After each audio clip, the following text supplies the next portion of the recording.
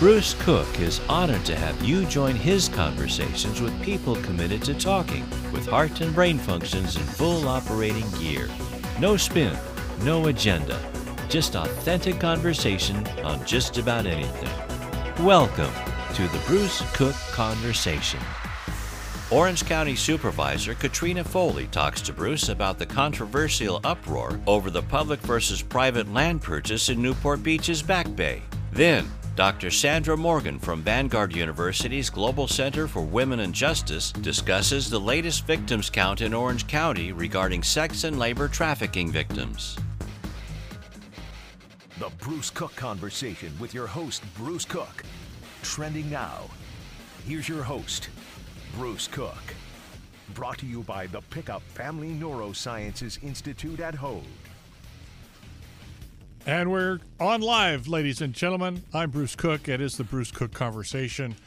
Angels Radio, AM 830, KLAA. Good evening to everyone listening tonight. We have an interesting hour together. The conversation is going to take us in different directions, as it does just about every Sunday evening, as we end our week and begin a new chapter of good, bad, and indifferent that will follow the news in the week to come. Tonight, our first segment is going to be joined by Orange County Supervisor Katrina Foley, hardest working woman in Democratic politics in Orange County anyway. We have a lot of issues that are going on here in the county that apply all over Southern California, actually. The most serious of which we're going to talk about tonight when Supervisor Foley joins me is a debate on the use of public land that potentially might be offered for sale to a private individual for various reasons, both practical and political, possibly. This is a debate that goes on in towns and cities everywhere in America. It has for decades. It has nothing to do with, but it reminds us that in recent weeks in Los Angeles, for those listeners that are with Angels Radio in L.A. tonight, the Bruce's Beach story, which again has nothing to do with what we're going to talk about tonight with Supervisor Foley, that Bruce's Beach story reverberated all through the world, actually. And as for those of you that are familiar with it, it was a very, very expensive parcel of oceanfront property, beachfront property in Los Angeles, south of the city there, that originally was owned by a black family at the turn of the century into the Depression years. It was lost in eminent domain, and there were certainly reasons beyond the value of the property being wanted by the city because of some public works situation. There were definitely the eminent domain was definitely racially motivated, and the California Congress voted after much heated debate to return it to the descendants of that family. Different story, but again, public versus private, and how the people of this state and this county decide to use their public trust and their representatives in dealing with these situations. Anyway, let's introduce Supervisor Foley. She's been on the show before. She's a trusted guest, very outspoken, very well educated, very opinionated, but always looking for truth in every situation, whether you agree with her politics or not. Is Representative, I keep calling her Representative because I know she's going to move on to higher office. Is Supervisor Foley with us? I am here. Oh, there you are. You're Bruce. Hi. It's good to have you on. Thank you. Always good to be on. All right. I want to start with this public land situation in Newport Beach, the Upper Back Bay. You got to fill me in a little bit. I've done a little research on it, and frankly, it doesn't make any sense to me because the land in question is a weird sort of triangular portion of land, less than a third of an acre, that's attached to a private residential property that is on public land that's really not used by anybody, and apparently the owner of that parcel has claimed it and has put up a fence. Talk to me about this. What's going on? Well, let me just correct a couple of your facts. Okay. Because I actually, by coincidence, was just out on the Back Bay today taking a walk, and I decided with my friend Susan that we would go walk up in that area and see, what's the status. Well, let me tell you, there was a family, 2 parents and tiny little ones. Maybe they were 5 years old. I don't know. And they were walking in front of us, and it was hot. We were on the dirt trail. There were no shade trees right at that area. But if you look beyond the fence that's been erected, there were so many beautiful shade trees that we could have been walking under had there not been a fence installed unlawfully on public land that is the Back Bay. So it is not accurate to say that this is an extension of attached to someone's private property. There's actually a fence at the private property line. There's like a shrub hedge and a fence there. And this is, 10,000 square feet of property that's been taken with big, huge eucalyptus trees and birch trees and other trees all in the area. Certainly much could be done in that area, even if it's just resting and looking out over the bay and taking a moment of quiet, meditation. So, okay. Well, let me stop you and ask you something. Do you know why this owner wants this property so badly? It looks like he has a huge piece of property to begin with. What is this for? Well, good question. But if it were me, I would want to have that extension of my backyard. I mean, it is a beautiful extension of the view. Nothing can be built in front of it, and then if you have parties like he always does, you can have people out there. Okay, so he's not planning to. I mean, I noticed today that there's floodlights that are all up on the trees, and then one of the signs that I had not noticed when I had toured the area previously is that there's a sign that has like a security sign, and then there's another sign attached to the fence. This is, again, supposed to be public property, and it says armed response. I mean, that's nice. Yeah, that's very nice. Listen, I don't understand why he would put up the fence if this deal is not done. Well, how can you put up a fence on public land I know to enforce? You can. You have all the agreements informally from all the people, and this all happened before I joined the Board of Supervisors. And then it just so happened that the very first meeting last year in April, when I joined the Supervisors Board, this item was on our agenda for the second reading. So the board had already approved it once. It had gone through our Parks Commission on a split vote, not recommended. And then it came up to the Board of Supervisors. And, this was all done through Congresswoman Steele, who was then the supervisor of that office. It was all done through her office. And we have all the emails and everything. And it's basically, he's just a big donor here in Newport. And so, he got a sweet deal at the time, 10,000 square feet of land for $13,000. I challenge you to find any property in the area. What's that? Well, let me get into the facts again, because I'm still confused. Had he paid the $13,000? Had it been accepted by the county or by the city? What happened? Or was it still just in limbo until you brought up the situation at that meeting that you suggested and said, wait a minute, this doesn't sound kosher? Right. So what happened was that was the final vote. If I had not been there and it had been the prior supervisor, she would have voted yes, and he would own the property now. I see. Now, I don't know. The Postal Commission has just recently weighed in on this, and they said that the grand jury's recommendation that the county require the property owner to remove the fence is valid, and it was a violation of the Coastal, Act. to have the fence up or to even try to sell it. They didn't go through the proper procedures. And so who knows if the sale ultimately would have been valid, but certainly if I wasn't there, the sale would have proceeded.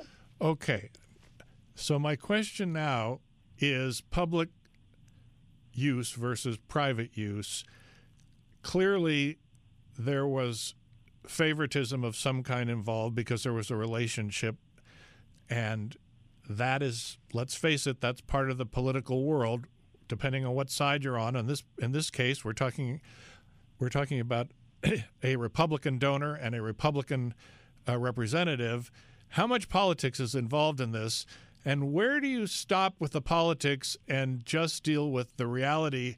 What is fair? What is fair for the public, and what is fair for the private individual in a situation like this where someone's trying to buy some public land? Well, no one should be trying to buy this land. I mean, the only reason that this was even considered was because he initiated the request. The county wasn't selling the land. The land was donated to the county in 1990 from the Irvine Company, and it was declared to be for public use and enjoyment. No county official or county department had decided, we want to go ahead and try to sell this land. And we've sold land before, right? Where there's There's a reason. There's a reason. Some reason, right? Yeah. But no one has ever tried that here. This was initiated by the private property owner for his own benefit, and so that's the difference there. And let me tell you, even though it's a Republican donor and a Republican supervisor at the time, it is not Republican-only opposition.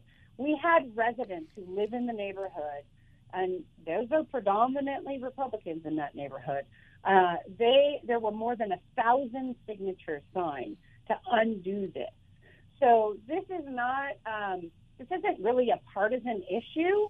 The issue itself is nonpartisan. It's about good governance. It's about the privatization of public land, and it's about following the proper procedures, especially when it's dealing with coastal land.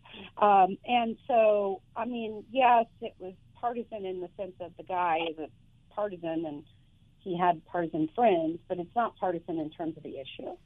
That's the point we needed to make. Okay, let's move on and talk about so many other things in the county that you're dealing with. I want to switch the gears 180 degrees and talk about our fentanyl and drug problems in Orange County and actually not just Orange County, but Southern California. How are things going? What are the police telling you? What are the statistics telling you? Are we getting worse? Are we getting better? Is progress being made? Well, I'm afraid to say it's getting worse. And the fentanyl crisis is real, and it impacts every family. No family will be immune from this crisis, I'm afraid, until we can really start to understand that there are no street drugs that you can buy that are not laced with fentanyl. And I've done a lot of research since I joined the Board of Supervisors on this issue. I had my husband's student who had graduated a couple years ago, but she was on his golf team. She died of fentanyl poisoning a couple months ago, and it's just heartbreaking. It just takes a tiny little speck of powder that maybe is in a pill or a Xanax or some kind of Oxycontin, or maybe it's in cocaine, and it's just that tiny little speck, and that can kill you. So it's a very dangerous drug. They say that the majority of it comes from China, and it comes through Mexico and other places and comes across our border. How can we ever fight this fight? How can we stop it? I think that right now it's coming domestically. It's coming from foreign sources. I don't think it's isolated to just coming across the border. It's being made here domestically as well. And recently I attended a fentanyl awareness sort of a, I don't want to call it a festival, but like a resource fair. And there was an Orange County Sheriff's Department representative there, and he described it really well. You're making a batch of chocolate chip cookies, and you blend up everything, and then you pour in the chocolate chips, or in this case, you pour in the fentanyl. And then you lay out all the little balls of chocolate chip cookies on the tray, and sometimes you have a cookie that has one chocolate chip. Other times you have a cookie that has like 5 or 6 all clumped together. Well, the cookie with the one chocolate chip is probably not going to kill you, but the one that has all the 5 clumped together will. And this is what's happening. They're baking these drugs here and there, and you never know which one is going to be the deadly one. So the best course of action is to just don't do it. And we have to be really careful, too, because just being exposed to fentanyl and in the air and the powdery form can also be very dangerous for our law enforcement and for our paramedics and our nurses and doctors. I've been speaking with our criminal justice system representatives, judges, attorneys, etc., and we're seeing a lot of deaths amongst little babies because they're touching something that's fentanyl laced and they're dying from it. So it's a crisis, and our district attorney's office is now working with the U.S. Department of Justice so that if there's a fentanyl poisoning, the coroner is going to rule on the cause of death, and it's not going to be considered an overdose like we used to do. It'll be determined to be a poisoning by fentanyl, which is now a murder, and then it'll be prosecuted under the federal statutes. Because right now we have, and here's where I disagree with my party, we have it's fentanyl use and distribution and sale it's a misdemeanor, and so we can't prosecute those cases, and we need to elevate the prosecution so that we can hold people accountable. Interesting. I didn't realize that it was only a misdemeanor. That's a big difference, isn't it? Oh, yeah. My friend Katrina is our assemblywoman here in Costa Mesa and Newport. She put a bill forward this year, didn't make it out, but I know she'll bring it back again. Boy, on that note, let's take a breath and take a breather and get a commercial break. Katrina Foley, please stay with us. I'm Bruce Cook. It's The Conversation tonight, ladies and gentlemen. Supervisor Foley, we've got a lot more to talk about, and we'll be right back.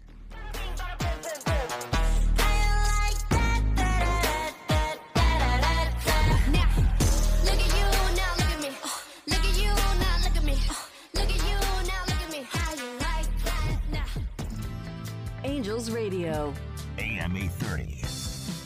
At the Pickup Family Neurosciences Institute, the Hoag Epilepsy Program is accredited by the National Association of Epilepsy Centers as a Level 4 epilepsy center. This means that our experts provide the highest level care for patients with complex epilepsy. Our patient-centered approach to epilepsy treatment, combined with state-of-the-art technology, including robotics and laser ablation, ensure the best possible outcomes for our patients. To learn more or for an evaluation, call 949-966-0243 or visit hoag.org/epilepsy care. Feeling like a 10, the best I ever been, and yeah, I know how bad it must hurt to see me. And we are back. I'm Bruce Cook. It's The Conversation tonight. Supervisor Katrina Foley is with me for this segment of our program together, our conversation together, talking about issues. Katrina, I'm going to ask you sort of off-county question. It's a national question. It's something that I think you are going to have an interesting response to, because education has been a center of your life, your passion, your work, I know, for many, many years, a big advocate of the public schools. Where do you stand on the proposal by President Biden to issue college tuition rebates, $10,000 for federal grants, $20,000 for Pell Grants? Oh, I support student loan debt removal. Absolutely. It's even broader than that. What many people don't know is that the legislation also covers good portion of middle-class families. So if you've been paying on your student loan for the last 12 years, you can get, I think it's $10,000 paid off. So it's going to be one of the strongest middle-class benefits or packages that have come out of either administration over the last several years. I think it's going to make a big difference. When you think about it, if you're paying $300 a month for 25 years and now you've got $10,000 left on your payment, that wipes out, and now you've got that $300 a month to spend investing in the economy. And you will, because you're going to be buying something with it. But what do you say to the critics both on As opposed to just banks richer, What do you say to the critics both on both sides of the aisle that say, first of all, it's unfair because it doesn't go across the board entirely equally, and what about so many people that have struggled and have paid off their loans? And the second part of it is there are a lot of critics that are worried, A, about the inflationary effect of passing out this money, and lastly, the burden of paying it back. Estimates are that over 10 years it could be $500 million in taxpayer revenue needed. Well, okay, so Bruce, you caught me off guard here. I did, but I know you can handle it. I'm doing some quick research here while we're talking. I know you can handle it. So here I want to give you a couple of facts. So it's going to cut income-based repayments in half. That's right. So if you are a borrower and you might not pay more than 5% of your discretionary monthly income, which is down from the 10% cap, which that's going to help people. Then it's also, if you have an unpaid monthly interest, the loan balance does not grow as long as the borrowers are making their monthly payments. So there's still going to be people paying off their loans. It's just that they're going to get some relief on the monthly interest. And let me tell you, when I hired a lawyer who had graduated law school, maybe 5 years out, and then about your second year out after law school is when your student loans start hitting, right? And her interest, both from her college student loans and her law school student loans, was something like 9% interest. Right, I know. She didn't own a home to be able to refinance that and get a better interest rate like many people do, because that's also around the same time when home prices were skyrocketing. Now, my interest on my law school loans, I was lucky to get out of college with I had a Pell Grant. I grew up super poor, and I had a Pell Grant, and I had only like $1,500 in student loans out of college. But I had significant loans out of law school, even though I went to law school on a scholarship. Because in law school, your first year, you're not allowed to work, and you're required to, they try to prevent you from working because it's so grueling. Right. And so you got to pay the rent, you have to pay your car payment, your insurance. So the only way to do it is to get loans. Now, I happened to qualify for federal loans at that time, which were 0.05% interest. Nowadays, those don't exist. The loans in the last decade are at 9%, 7%. Some of them are at 10% interest. I mean, this is just outrageous. So we have to do something, because otherwise we're never going to let the next generation be able to buy a home. They're not going to qualify for the home. They're not going to be able to really take root in our communities. And I will bet that much like when I paid off my student loans, even though I got the benefit of those federal programs, I'm giving it back like tenfold because of my investment in my community, my ownership of my home, and, the role that I play in the community. So I do think it's the right thing to do at this moment in time. And here's my other point I want to make as to why this is going to help middle-class families, is that if you have paid your loans for 10 years in payments, and you have $12,000 or less left on your payments, then you can get those paid off. So that's going to be very helpful. Also, the debt forgiveness is not like the $1,200 relief checks that the government sent out last year, which is what the experts are saying added to the inflationary pressure, because borrowers are not suddenly going to have $20,000 deposited into their bank account. Instead, they'll be relieved of making those loan payments over many, many, many years. And that extra bit of money, like I said, $300, $1,200 in some cases, whatever that amount is, that extra little bit of money, instead of it going to one entity, it's now going to be spread out. It's going to be going to, pay for new furniture. Maybe it's going to pay for a nicer place to rent. It's just going to be invested into the economy and help fuel our economy. Great. Good point. Before we let you go, I've been told that you're very involved with what's going on in Orange County with the Power Authority. What's that all about? Okay, so the Power Authority is, in concept, a really good idea. Community choice energy and moving to cleaner energy sources and helping to bring down the price point for our residents with a cleaner energy source is a good thing in concept, right? But what's happened here is the Power Authority has a lot of criticism. The rates are not coming down. The rates are above what you would pay for your normal energy consumption. The rates are not consistent across the board, and people are really questioning what is going on at the Power Authority. Does it have something to do with the oil crisis? No, because the power is out there. It's a matter of management of the Power Authority itself.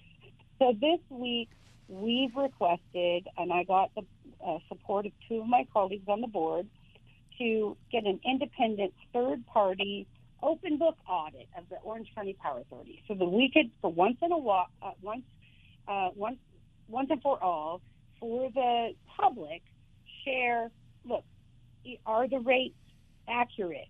Is there good financial stewardship of this Power Authority, which is multiple cities and the county as in parties?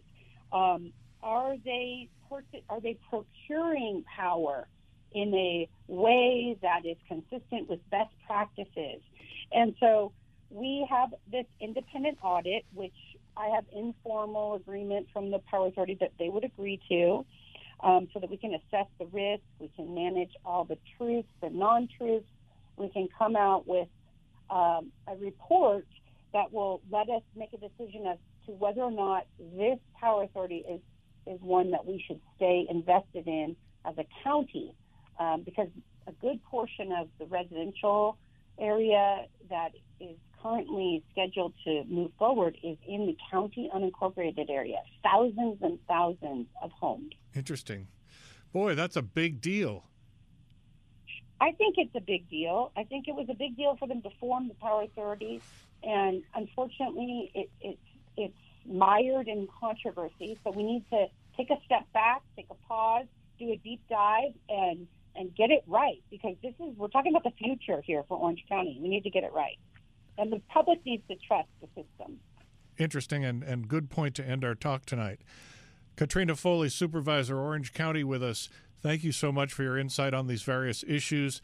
I'm sorry I pulled the rug out on the college rebate of tuition, but I had to ask you. It's just too important, and I know that education is very important in your life. Listen, I want you to come back soon as we get closer to the midterms and give us some opinion on how you think things are going to go and what's going to happen and how it might affect us here in Southern California. Thank you, Katrina, always for coming on. Thank you. Maybe by then we'll know what's happening with you. I want to know about the sale of the stadium too. Well, that's a big question, boy. Everybody wants to know that too. And you were actually quite involved with that also. So we need to talk more about that when you come back on. All right, wonderful. Would love to do it. You have a lovely evening. I'm so appreciative that we could spend this time together talking about really important issues to Orange County residents and businesses. You're the best. Thank you for coming on the Bruce Cook Conversation tonight and every time that you do. All the best to you.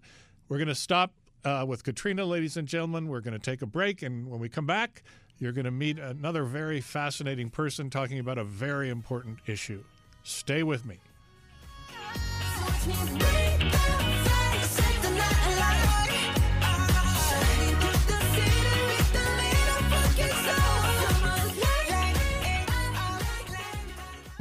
Angels Radio. AM 830.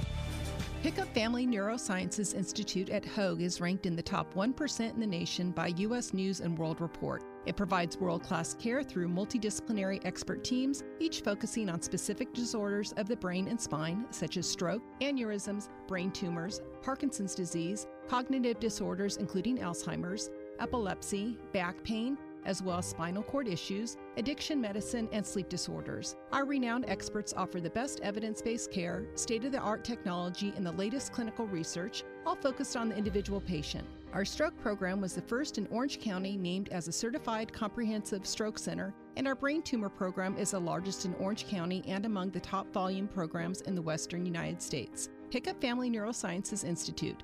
Compassionate care, clinical excellence, creative intelligence. To learn more, call 949-516-9075 or visit hoag.org/neuroinstitute. If the woman you love, your mom, wife, daughter, sister, partner, or friend, is on a downward spiral from substance abuse and doesn't know where to turn, New Directions for Women can help. It's a Costa Mesa-based addiction treatment facility that has the answer. Since 1977, New Directions for Women has helped more than 5,000 women change their lives, returning them to sobriety, healthy living, restoring love and hope, and providing dignity for them and for their families. Don't waste another day. The woman you love needs your help now. Call New Directions. The number is 888-786-0509. Once again, call 888-786-0509. Or visit them at www.newdirectionsforwomen.org. That's New Directions for Women. They know recovery. Work so hard, forgot how to vacation. They ain't never had the dedication. People hating, say we changing, look, we made it. Yeah, we made it. It's Bruce Cook. It's The Conversation, ladies and gentlemen. I'm back.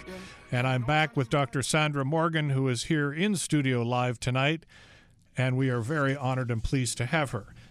Dr. Morgan comes to us from Vanguard University, and her program, Global Center for Women and Justice, she is a nationally known, actually internationally known expert in the very, very serious topic of human trafficking. And coming up on September 17th, at the Balboa Bay Club in Newport Beach, California, she is having her annual conference to talk about what's happening to face these problems. So joining me live tonight, Dr. Morgan. Welcome. Hi. Thank you. It's great to be here. It's always good to have you on the show live because you bring great energy and you have a beautiful voice. And so I know that people are tuning in because they just want to hear you. Oh, you're so funny. I probably 3 people I know. Let me see. My daughter, Jan Landstrom. Big shout out to Jan because I think she's the one who introduced us. She's a wonderful person. We love Jan. Yes. Yeah. But I am really excited to be back. You sparked something in me at the end of our last conversation. Uh-oh, I'm afraid to ask. Oh, no, it was great. and so part of the theme when I'm at Balboa Bay Resort on September 17th is a takeoff from how we closed the show. I don't know if you remember, you interviewed me about my book, and I read the section from Ambassador Richmond's report of talking to a victim of human trafficking who said the only thing they couldn't take away from her was her ability to pray. And then it goes on and it talks about her prayer included that people would do something smart and strategic. So I've been writing all of the program materials for Priceless so that we can engage our community in smart and strategic efforts.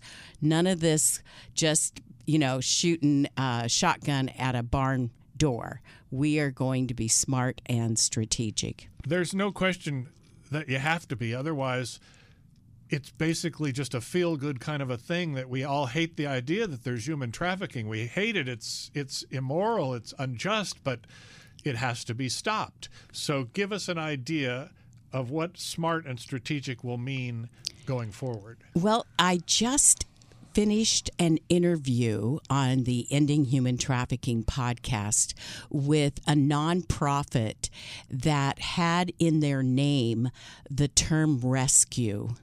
And they decided after years of trial and error that rescue is kind of a misnomer. Here in Orange County, in our juvenile justice program for child victims, they run away and the restoration process is complicated and long. And Sergeant Juan Reveles, our law enforcement chair, said he had one little gal that he quote unquote recovered, we might say rescued, 5 times.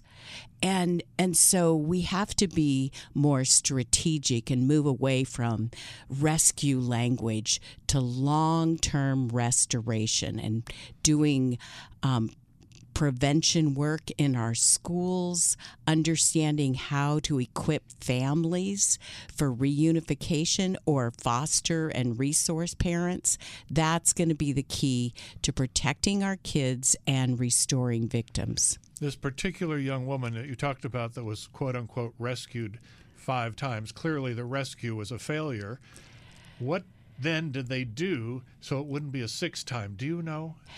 Well, this is part of the problem with human trafficking, particularly when you're talking about victims of commercial sexual exploitation that have been lured with this idea, the lover boy pimp, and this is my boyfriend. So when they're picked up and recovered at maybe a sting or somebody reported something they saw, they don't necessarily say, oh, thank you for rescuing me. They're like, I want to go back to my boyfriend.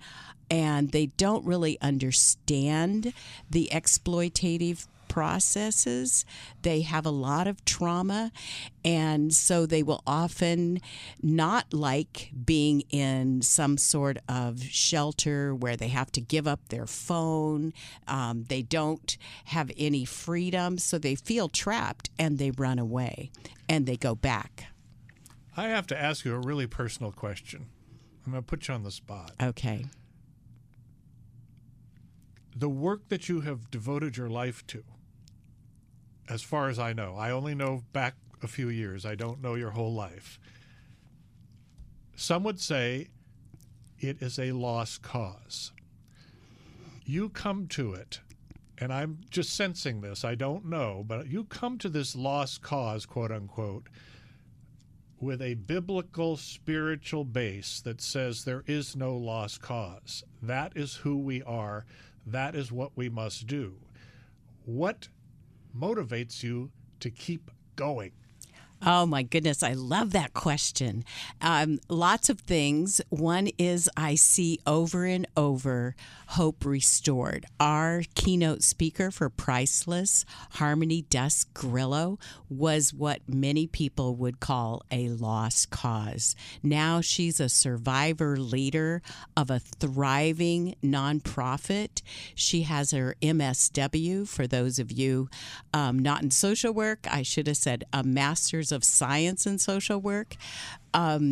one of the things that we do at Priceless, we raise funds for scholarships for survivors, because I'm at an academic institution because I believe education is key to building resilience and hope for a great future, not just survival. Tell me again the name of your MC. What is it? Harmony Dust Grillo. Give me a little more background. Oh, my goodness. She is, we have tried. That's quite a name, by the way. I know. She's amazing. So one of the things, she wrote a book called Scars and Stilettos about her life in being sexually exploited. And she teaches other people how to help women exit being sexually exploited. How did she get exploited to begin with? Oh, you have to read the book. And then you can call her and have her come in. You can interview her. Or you're coming to Priceless. You're going to get to hear that story firsthand. All right. Then I won't spoil it for the listeners either. Then let me ask you the follow-up question. How did she get out of it? Can you share that? She got out of it because people made friends with her, no judgment, invited her to be their friend, to leave. And now then, she's able to be much more intentional. People cared for her, took her into their community, and supported her. But she's much more intentional. She literally goes into strip clubs and talks to the girls and says, there is a way out. And no guilt, no if you don't leave, none of that. It's all very dignified and full of respect for people as human beings. How much is the sex trafficking a function of poverty? It is very difficult to figure those numbers out. I'm pulling things out of the air. Over and over again, we hear stories, and Harmony's situation is very typical. She was left with her younger brother and had $20. When that ran out, she resorted to stealing food. So poverty is often a huge component. But I don't want people to leave with the idea that that's the only risk factor. Kids, women, men are also lured into this kind of exploitation because they want a better future, and they're trapped in a dead-end job. They don't have the resources to get out of it, and when someone offers them a dream, they're very willing to take the risk, and they find themselves trapped. You started to explain about the purpose of Priceless, raising funds for scholarships because of the foundational belief that education does change lives. Share more. Well, we do a lot more than that. In fact, at Priceless, we raise funds for our entire agenda for the year. We'll talk about our trip to the Navajo Nation this last summer, where we put together a partnership with the First Lady to do an Ensure Justice conference for building resilient children. And I think when I talk about education, I go all the way back down to preschool and kindergarten, middle school, high school. And so prevention starts with teaching kids how to be safe online, teaching kids how to be safe in their communities, because even though we do background checks, you open your newspaper and you're going to find a story of someone who exploited a child in their own school, gym, church, all kinds of situations. So we can build resilient children who know how to better resist and how to tell and disclose when things like that might be happening. And so we work with our Orange County Department of Education. We co-sponsor Ensure Justice every March. We send our Live to Free students into the schools to do awareness and prevention training with middle school and high school kids. So our program is community-based, and what we do here, we then want to take outside of Orange County, nationally and internationally. Dr. Sandra Morgan, ladies and gentlemen. I'm Bruce Cook. We're going to take a quick break, and when we get back, we're going to talk more about Priceless and the Global Center for Women and Justice. Really important topic. It touches all of our lives. We may want to shove it under the rug and believe it's not happening, but I think today most of us do know how serious it is. And Dr. Morgan has much more to share, so stay with me. Plus I met someone else. We having better discussions. I know they say I move on too fast, but this one gon' last. 'Cause her name is Ari, and I'm so good with that. So good with that. Angels Radio. AM 830. As part of the Pickup Family Neurosciences Institute, Hoag's Neurospine program offers innovative methods to reduce pain, inflammation, and improve mobility safely and effectively, often without surgery. Should you need surgery, Hoag is a leader with minimally invasive techniques, 3D imaging, and robotics to restore your golf swing or your swing dance. Many of our patients go home in just a few hours, walking the very next day. Call our dedicated nurse navigator at 949-537-2931 for an evaluation, or visit hoag.org/spine help.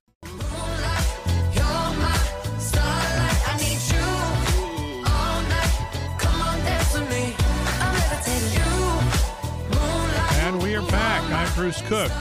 The conversation tonight, Angels Radio, AM 830, KLAA. Special guest, Dr. Sandra Morgan, Vanguard University, Global Center for Women and Justice. I'm looking at a piece of paper that Sandra handed me called Human Trafficking, quote, No City is Immune. And it is a breakdown on what's happening here in Orange County. Let me read the top of it, and then I'm going to turn it over to the expert. The total number of Orange County human trafficking victims assisted in 2020 and 2021 is 357. 357 incredible, horrible stories. Sandra, break it down a little bit. Well, I think people often think that the victims come from someplace else, and so it's often very surprising to find out when you break down 357, only 54 were foreign nationals. Over 300 were U.S. nationals, and of those, 101 were under the age of 18, and 6 of those were little boys. We also sort of think it's always girls, and we find what we're looking for. So when we think about how many little boys might be out there, that's something I want to plant seeds in people's minds to understand, that we want to protect our girls for sure, but don't ignore the boys. Boys need attention. They need prevention. They need training. Also, the other part of the report is that we're growing in identifying labor trafficking victims. We had 33 labor trafficking victims in this latest report. Explain the difference. Well, one is based on being recruited through force, fraud, or coercion for the purpose of a commercial sex act. Somebody's making money. Human trafficking is about greed, Bruce. It's people who are just consumed with greed.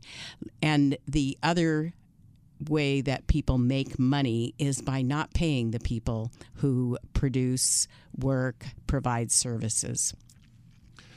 What kind of labor trafficking specifically? Can you break that down a little bit? What kind of jobs are these people doing without pay? Are these domestic people working in homes? We hear about that. We read stories about someone bringing in someone to be a housekeeper or a nanny, and then they become a slave. That's one scenario. Quite a number have been in some kind of exploitation or trafficking situation in restaurants, in car washes, in third-party cleaning companies that are hired by hotels, all of those kinds, especially low-paying jobs. And when I did a training for some business leaders afterwards, a construction owner came and talked to me, and he said, so if my competitor is underbidding me and I can't figure out how they do that, is there something I can do? Well, yeah, actually. And now it's even more pronounced because a law was passed called the Uyghur Human Labor Trafficking Prevention Act, and it went into effect this past June. And now corporations carry the burden for checking supply chains. So even if the labor trafficking is in Indonesia or China or India or Mexico, if that is being brought into our country for your business, it's going to impact you, and we'll be able to impact what's happening to people that may not even be on the same continent. We have very little time left, Dr. Morgan. I want to first congratulate you. I understand that you have been added to the State Department's ambassador series or embassy series. You're going all over the world speaking on these issues. That's quite an honor. I just did virtually an embassy event in Baghdad last month, and at the end, my favorite thing in the questions was someone asked from one of the universities, how do we start a global center for women in justice at our university? And by plugging Priceless. Yes, that's right. Priceless, September 17th. You can go to gcwj.org/priceless, buy a ticket, sponsor a table, invite your friends. I've already invited Bruce to show up. Come and help us. We're going to have an awesome silent auction. Our Priceless Committee has worked hard, and this will be fun at the same time that you're going to learn more about how to end human trafficking right here in our own community. So very important. One more plug. Give us the name of the book that you just came out with this year. Ending Human Trafficking, a handbook of strategies for the church today. Because the most important thing, people, as Sandra said at the beginning of our talk, we need to be smart, we need to be strategic. On that, I have to say thank you, Dr. Morgan. Our time is up. Ladies and gentlemen, thanks for listening tonight. Thanks always for being a part of the show, the conversation. Remember, stay healthy, stay smart, stay strategic, and come back again to the conversation. We'll be back in 2 weeks, ladies and gentlemen, not Labor Day, but on the 11th, 6 o'clock on the 11th, we will rejoin you. Thank you so much, and good night. You've been listening to The Bruce Cook Conversation. Hear The Bruce Cook Conversation on Sundays at 6 p.m. Pacific on AM 830 KLAA. And hear the podcasts of every show on Anchor, Apple Podcasts, Spotify, Google Podcasts, Breaker, Pocket Casts, and Radio Public.